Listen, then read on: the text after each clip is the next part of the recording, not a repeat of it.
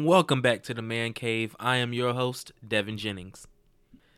Just wow. Last Sunday, the Steelers played probably one of the best games they have played all season. And no, I'm not talking about the defense. I am talking about the offense. It just felt like that everything that the Steelers wanted to do Sunday, they did. The running game was by far the most improved I have seen in a while. For the first time all season, Najee Harris actually had a over 100-yard rushing game. Big Ben's decision making was outstanding, throwing no interceptions. Now the offensive line, they also did have a good game as well. They did allow Ben to get sacked once, but one is better than four. But I think they made up for that one sack by opening up so many gaps for Najee Harris and others to run the ball through. Defensively, they played a pretty good game. They were dominating the Broncos offense basically the entire first half. But once again, the weakness to our defense is our secondary.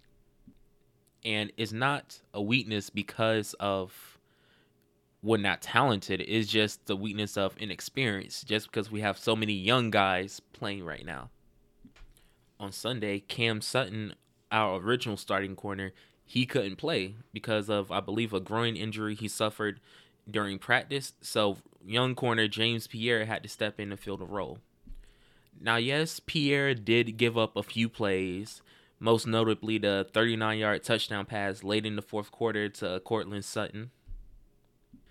But I am starting to realize with this young secondary, we can't depend on them to make plays every single time. We just need them to make the plays when they count. And James Pierre did by making that unbelievable interception to seal the game for us.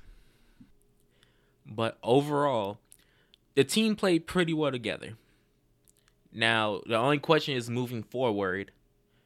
Is this just a fluke? Was this just a one-time game because we played against the Broncos, who were 3-1? But I have to note that their 3 wins did come from the New York Giants, Jaguars, and Jets that all had a combined win of 2-10 before Sunday. Once again, I have to ask, was this just a fluke game because we were playing an inferior opponent? Or is this what our offense is going to look like moving forward?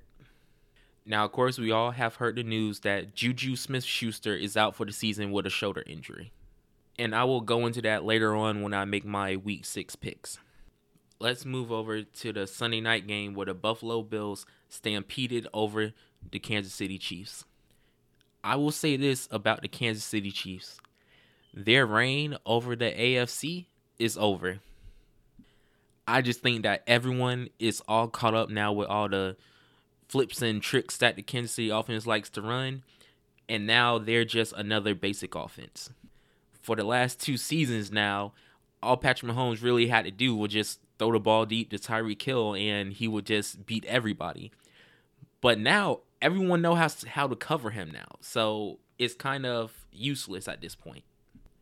I did not watch the entire game just because there was like a 1-hour rain delay and I'm in college, so I had a class the next morning, so I couldn't stay up for the whole thing.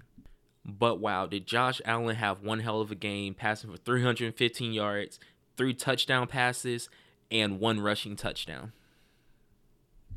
As of right now, I'm picking the Bills to win the AFC East just because they are the most dominant team in their division. And the next best competition they have are the New England Patriots.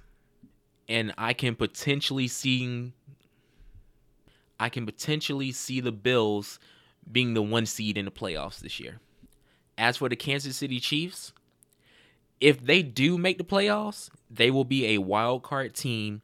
They will have to travel, and I believe they'll only make it to at least round 2 of the playoffs. I am having a very bad day.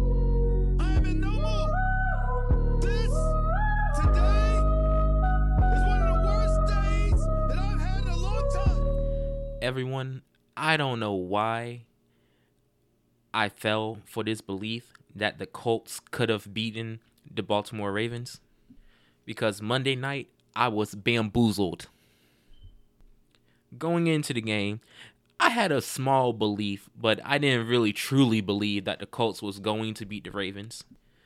But then I saw the Colts' first drive, which started pretty bad. It was third and, I believe, 15, 16.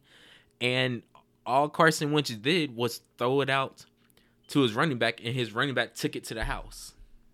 All Carson Wentz did was throw it out to his running back, Jonathan Taylor, and he took it to the house for a touchdown. So that gave me some belief of, okay, if anything, this will be a close game. But then I noticed that the Colts defense, they were doing pretty good against Lamar and his offense.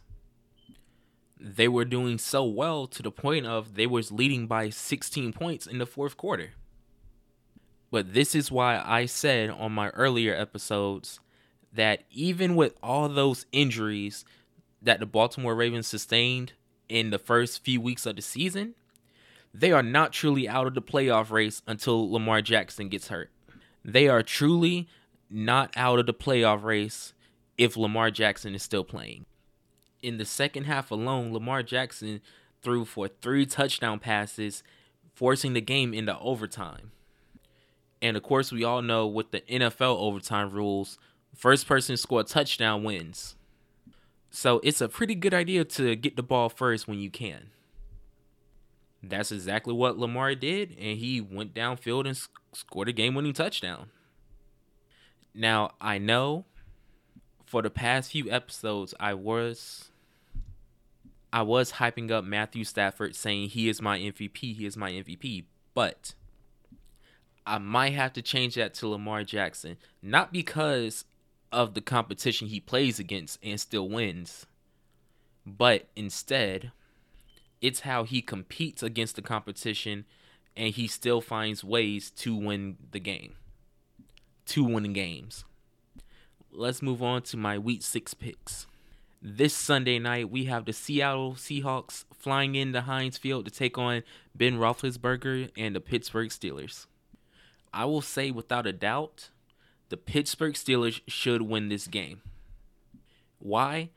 Because Seattle will not have their star quarterback Russell Wilson, and Geno Smith will get the start. I will expect TJ Watt and all them boys to have a field day in the Seahawks backfield. The only questions that I will have is about our offense once again. Are they going to improve upon the great game that they had last Sunday? And what is our offense going to look like now that Juju is out for the season?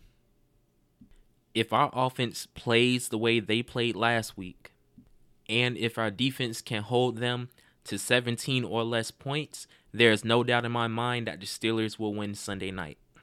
Leaving Pittsburgh, let's travel on over to Baltimore as the Ravens host the Los Angeles Chargers.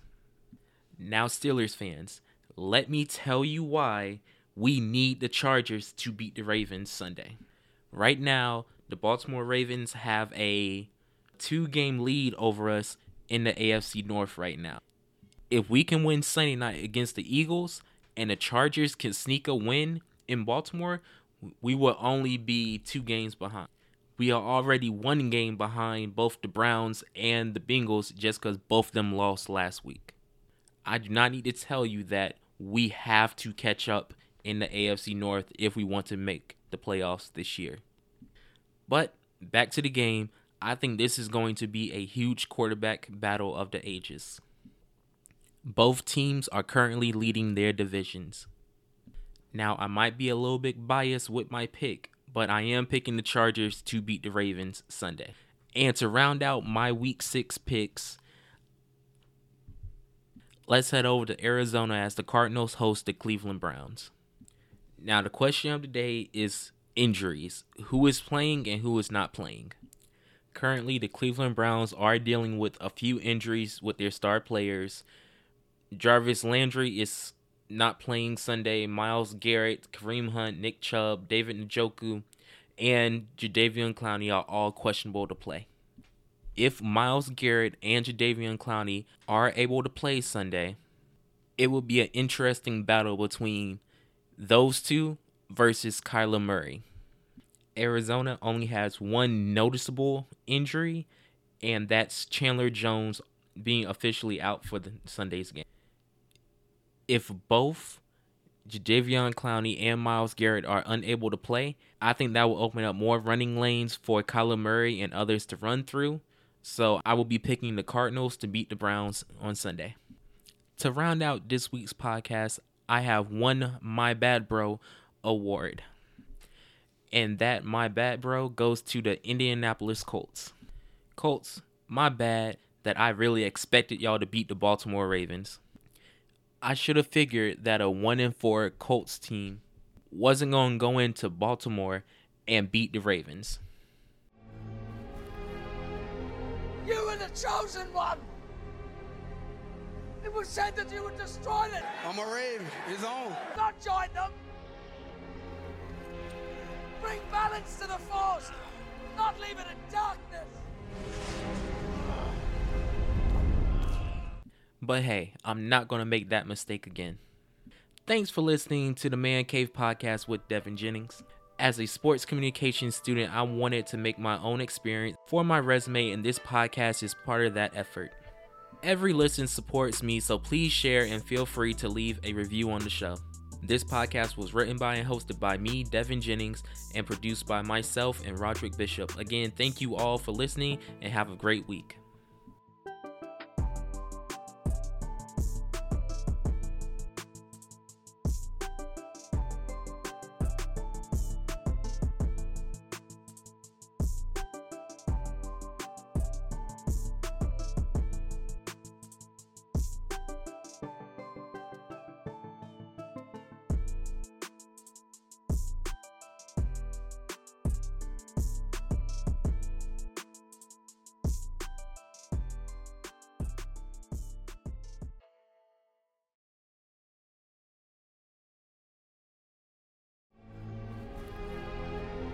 You were the chosen one.